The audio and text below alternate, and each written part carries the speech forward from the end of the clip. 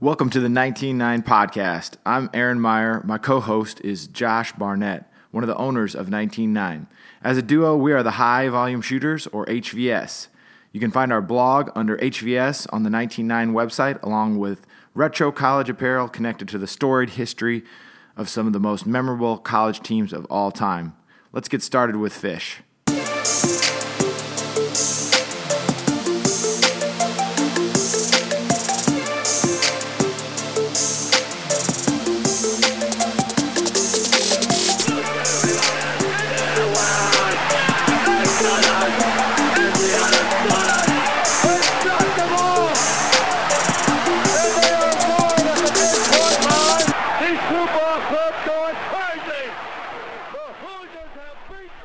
Welcome back.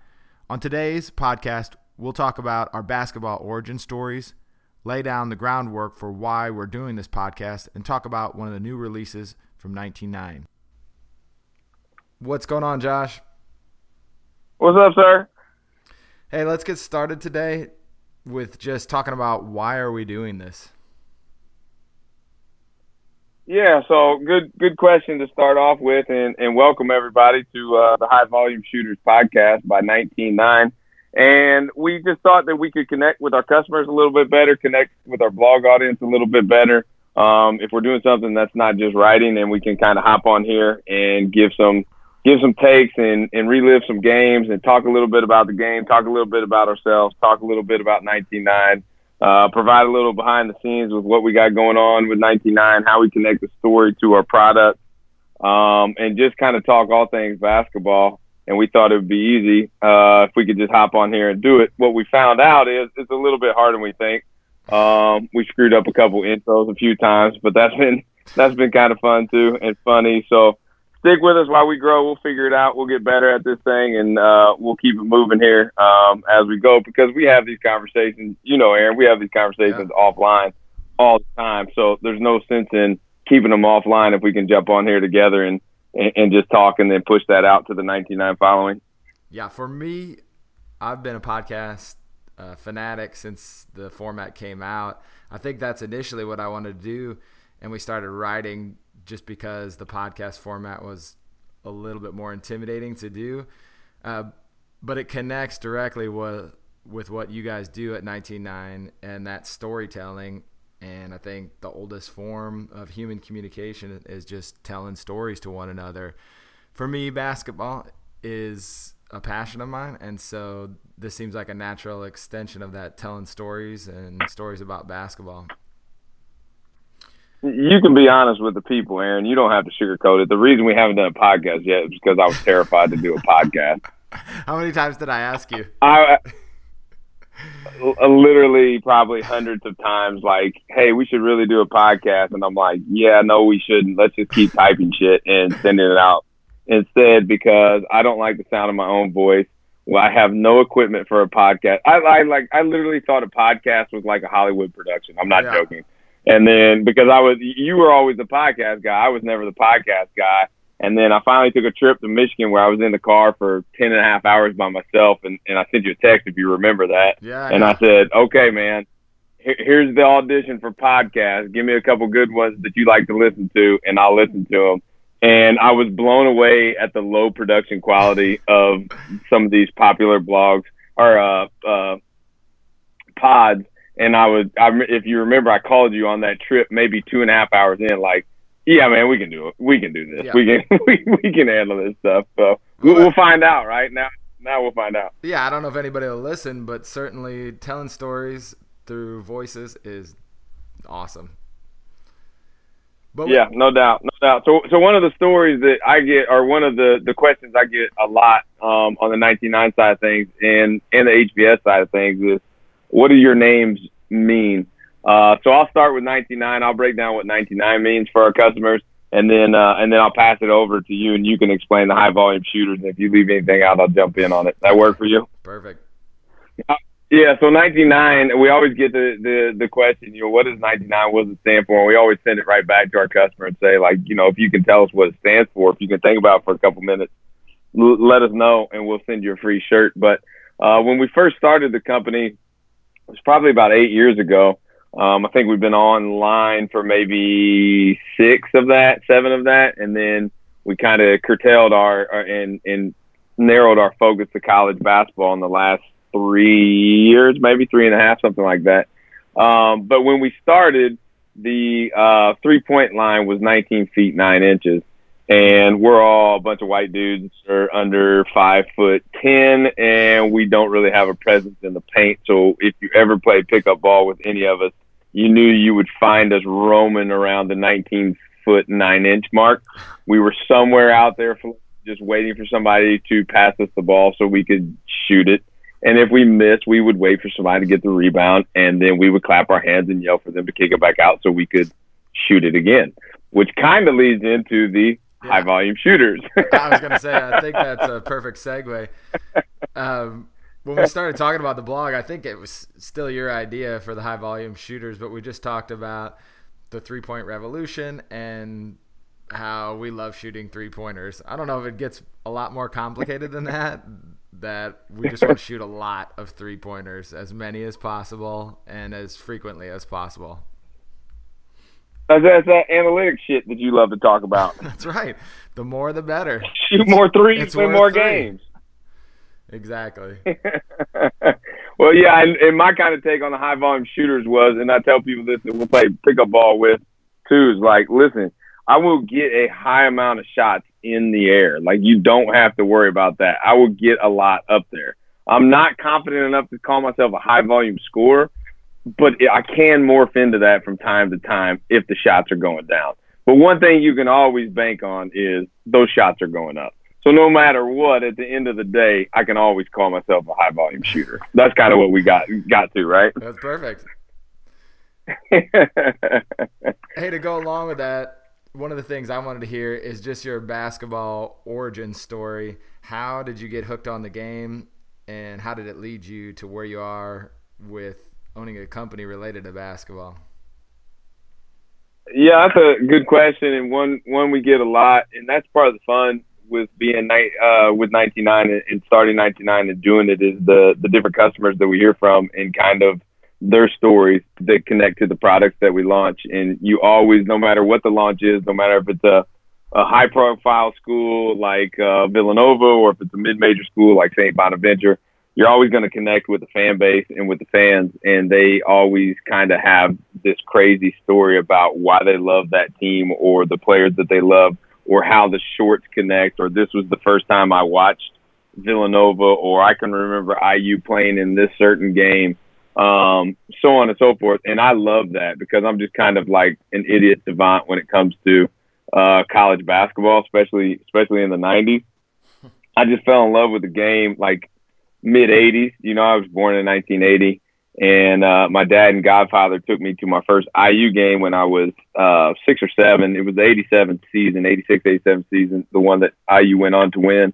And it was IU Kentucky, and we had 2 seats behind the basket. So I got to stay behind the basket, and then my godfather, Stan, and my dad, Gary, they would rotate because we had one seat that was up in the balcony. So one of them sat with me for the first half, and one of them sat to stay behind the basket. And I can just remember a couple takeaways from that game that just blew my mind, and I was pretty much hooked ever since then. And it didn't hurt that IU went on to win the national championship that year, and we were up in Indy watching that, and we were crying when Syracuse takes the lead, I think, on Howard Trish's free throws.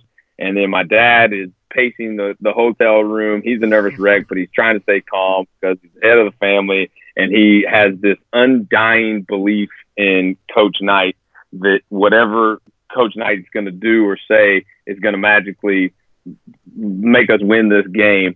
And he was right. And I just remember like the whole hotel just flooding out of the rooms, like down into the lobby. And it was like its own like national championship celebration. And I don't even know if half those people there were from Indiana because they were probably traveling there on business, but they got caught up in the Hoosier hysteria of it all. And then we went to Bloomington after that and got to see the team when they came home and listened to them speak and all that stuff in Assembly Hall. And so that made a huge impression on me as a 7-year-old. And I've just kind of loved the game ever since from there. How about yourself? Yeah, it's weird how those dovetail I grew up till 1987 in Kansas and was mostly into soccer there. It was like the new hot thing, and they had a pro team, which is weird thinking back on now. But when I moved to Indiana in 1987, I started playing hoops at the little Y League, watching games. And, of course, I grew up close to Chicago, so Michael Jordan was an absolute influence on me growing up. It wasn't as much college basketball till later. As I got better in middle school and high school into basketball, I just became obsessed with it. Whoever was good, and then drifted towards Indiana as I ended up going to Indiana for school. Obviously, IU hoops became a real passion for me. Yeah, so it was always interesting because I was born and raised here in Evansville. And so growing up in the 80s and then even the early 90s, cable was so much different back then. So the amount of teams that you got to see was very limited. I don't remember growing up like in the 80s watching any of the great 80s Big East games. And I don't know if that was just because they weren't on TV down here or we didn't have that cable package that had ESPN, or if my dad just like shielded me from that so he could just funnel me towards the IU and Coach Knight camp. But I just remember like in the early 90s with ESPN2 and stuff, it just kind of exploded where you got to see all these different teams play. And that's when it really was like, wow. I mean, I remember Iverson versus Marbury, those Ray Allen UConn teams, all those Syracuse great teams that they had.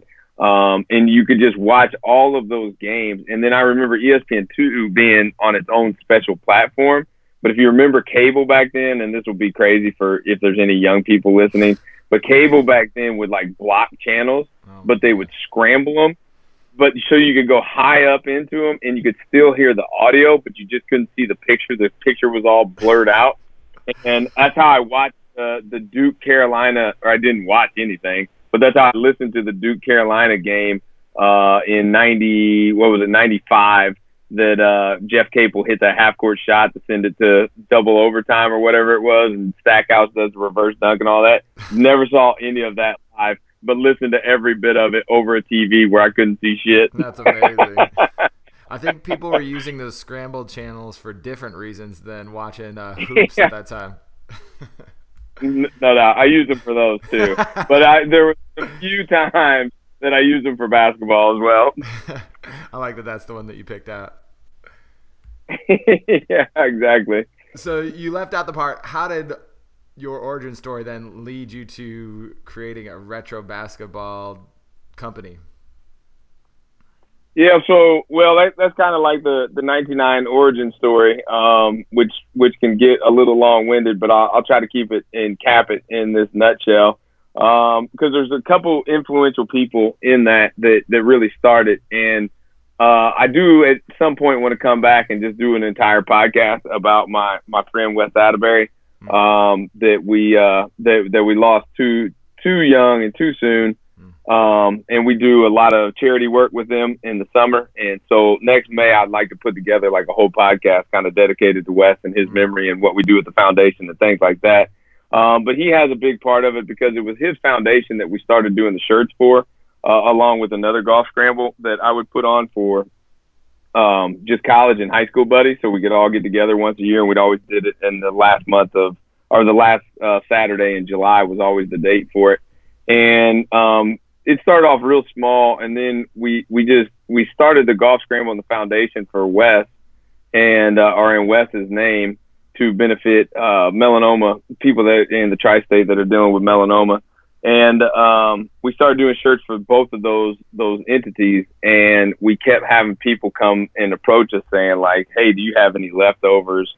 My girlfriend stole it, or my wife took mine, or I want to buy one for my kids and my wife, and I got some friends that don't play golf, but they want the shirt because they love the material and all that stuff."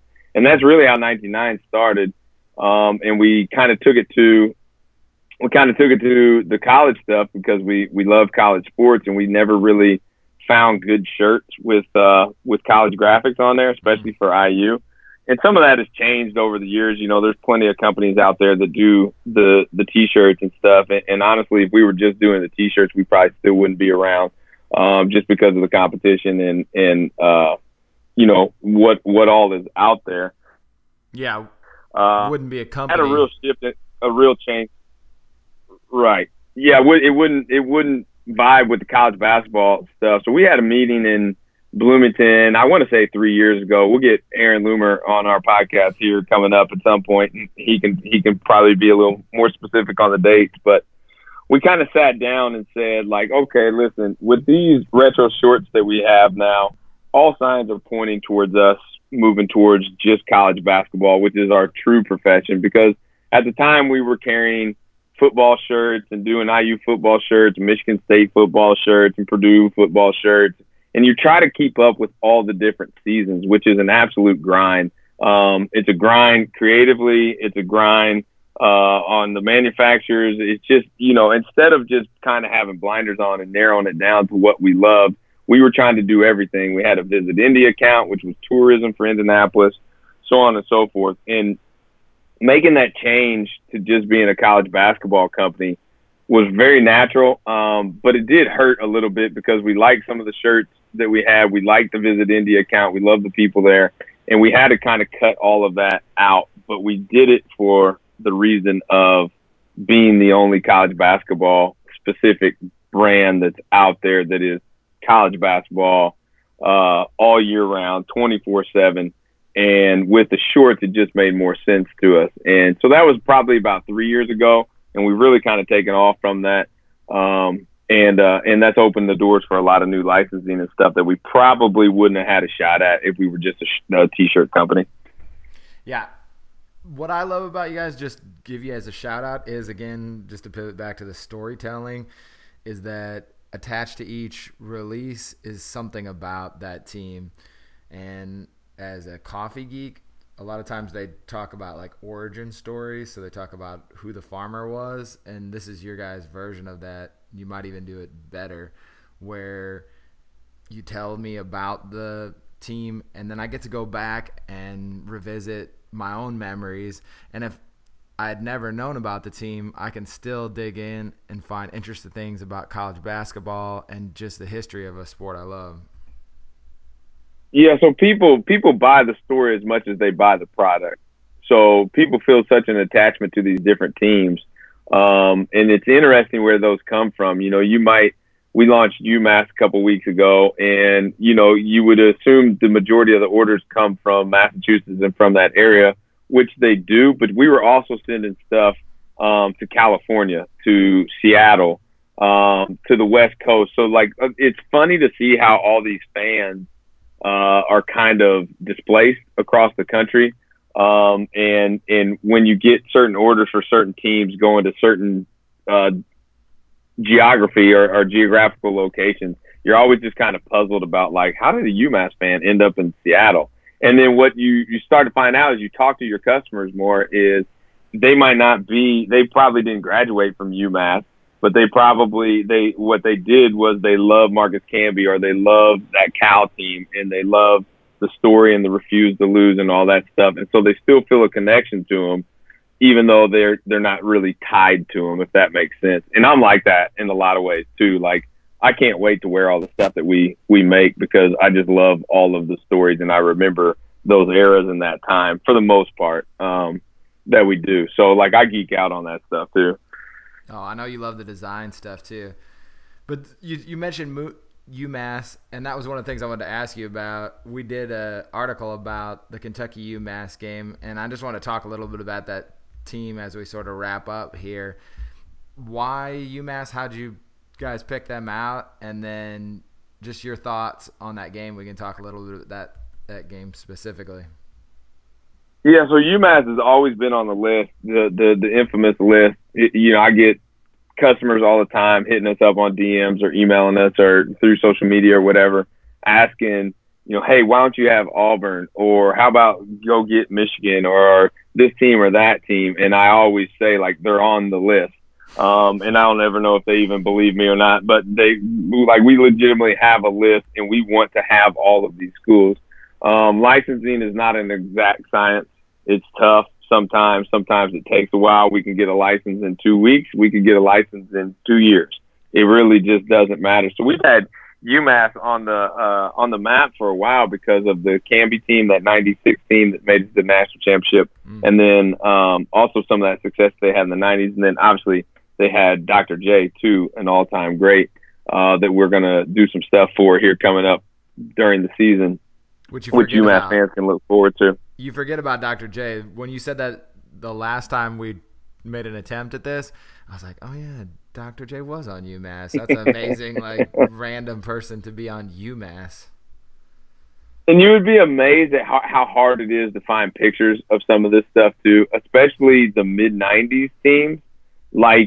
It's not impossible to find Kerry Kittle's pictures in those Villanova shorts that we launched, but it is impossible to find great high quality pictures of Kerry Kittle. And you sit there and you think, if you were born and we're really close in age, we're a year or two apart, it's crazy to me in this day and age where everybody has video, the video stuff and the picture stuff on their phones, how little is actually out there. So in the research stuff, it can get really frustrating trying to find Google Images.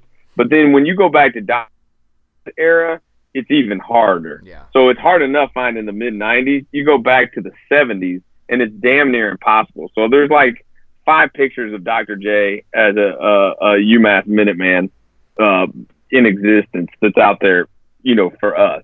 Yeah. So that's always tough, and that's what makes it kind of easy to forget. But going back to your original question about why we picked UMass is I love that team. I thought that team was amazing, the way they burst on the scene, and we'll talk a little bit more, and I'll open it back up to you to talk about that game because I know you're the one that rewatched it and wrote about it. But that team, when that Kentucky game, the early Kentucky game, first game of the season, I didn't really know much about UMass. And they came out and they just jumped on that Kentucky team that was supposed to be an all-time great team, was supposed to be the second unit, was supposedly good enough to be ranked number 2 in the country behind Kentucky's first unit if they were at a different school. And being in Southern Indiana where we can look out our windows and see into Kentucky, all we heard all off season was how good Kentucky was going to be and that nobody was going to beat them. And then UMass comes out and beats them the opening game and handles them. I mean, they beat them by 12 points and handles them throughout that game.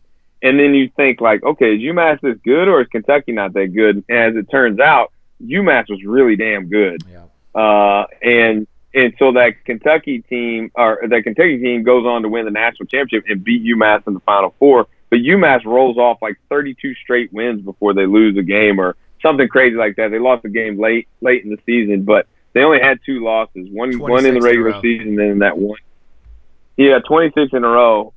And so as you watch it, and then you start paying attention to UMass. So after I watched that game with Canby and Padilla and Travieso and Dante Bright and Dana Dingle and all those guys, you start to really like those players. And so every time they were on and they were number 1 for the majority of the year after that, I just watched all of those games and I loved the way that they played. And Coach Cal was an unknown entity at that time too. So he was just bursting on the seams with UMass with no real track record. And we really didn't know who this dude was or what he was going to become.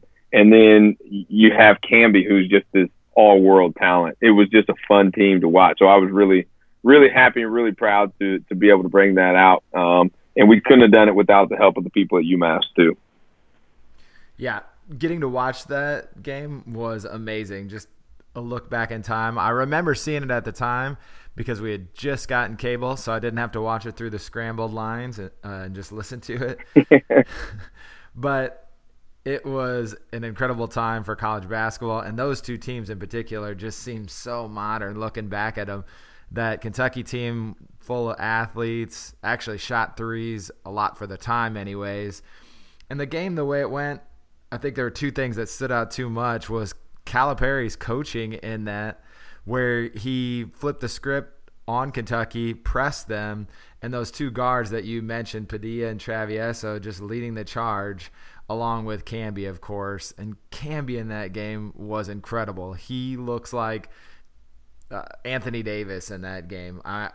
If he had come along, good comparison. If he had come along in 2012, he might have had Davis's career, right? He's just got that freakish athleticism. He can do, it seems like, everything on a basketball court, and he did it in that game with blocks, rebounds, hitting shots, dunks, whatever. Just had a blast looking back at that game. And it's funny that you mentioned Calipari, because I would go to the other side too and say that Pitino was probably a little bit ahead of his time with the 3-point shot, like you'd kind of mentioned. And I remember his famous saying back then, which was like crazy for Indiana kid to hear, that's in the Bob Knight motion offense, screen pick, 5 passes, get a good shot, type thing, not really based around 3-point line. But his thing was always the worst shot that you take in basketball. The worst shot in basketball is with your toe on the line of a 3-pointer. Get your ass behind that 3-point line and let it fly. And that was, to me, that's a little bit ahead of the times, on Pitino's side of things. But it was interesting that Calipari kind of used his style against Pitino and completely outclassed him, at least in that first game. Oh, for sure. Going into the game, I actually watched something about the coaches, and Pitino talked about how well Calipari was preparing his team, and even going into it, he was a little bit worried about his team's preparation, maybe because they had heard all that media about how their second team could beat anybody in the NCAA. And, as you know, in one game, things can change. But to go along with what you're saying, there's that spot in the first half where Kentucky comes back because they're bombing threes, and they probably should have done more of that. Yeah, so I know that you read the book of basketball by Bill Simmons too. And do you remember that part that he was in there and he's interviewing Pitino?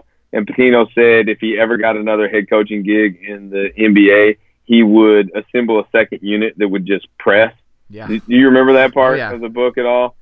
Like that's always stuck with me for some reason. That you just don't see like full court pressure in the NBA. But I would love for Pitino to get another shot and actually follow through on that, so I could see that in live action, because that would be insane to me. Yeah, I remember the Bulls could really do it in spots with Pippen and Jordan and Harper. It's hard in the NBA to do it for a whole game, but I think it would be cool to see a second team. The emphasis is so much on offense right now, but that might be the zag coming up.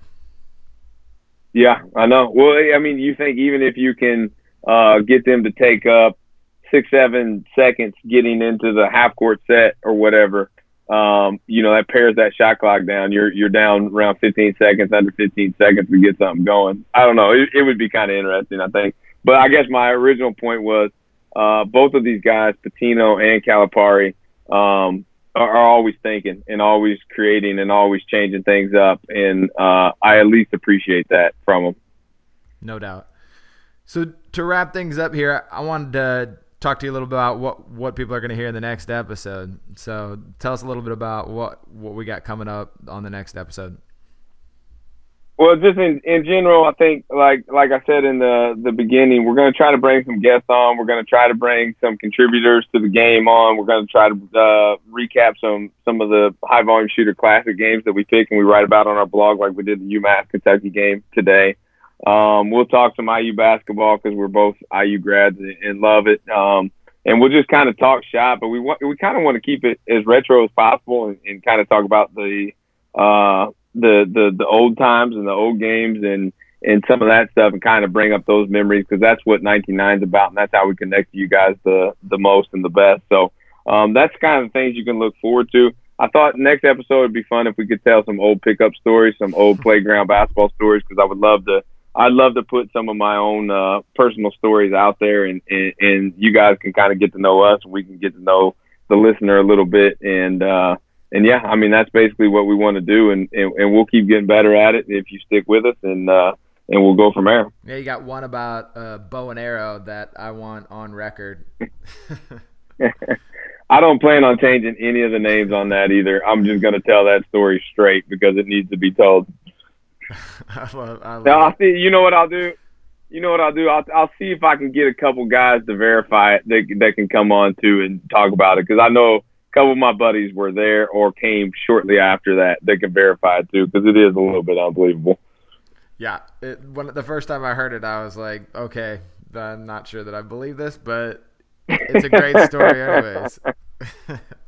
Well, we put it out on Twitter when we first started High Volume Shooters. If you remember, we put it out on Twitter to promote it, and then we had people hitting our Twitter feed saying like, "Oh no, that's 100% legit. I was there." Or like, so it's like, so anyways, yeah, we'll get to some playground stories. We'll talk some stuff, and we'll go from there.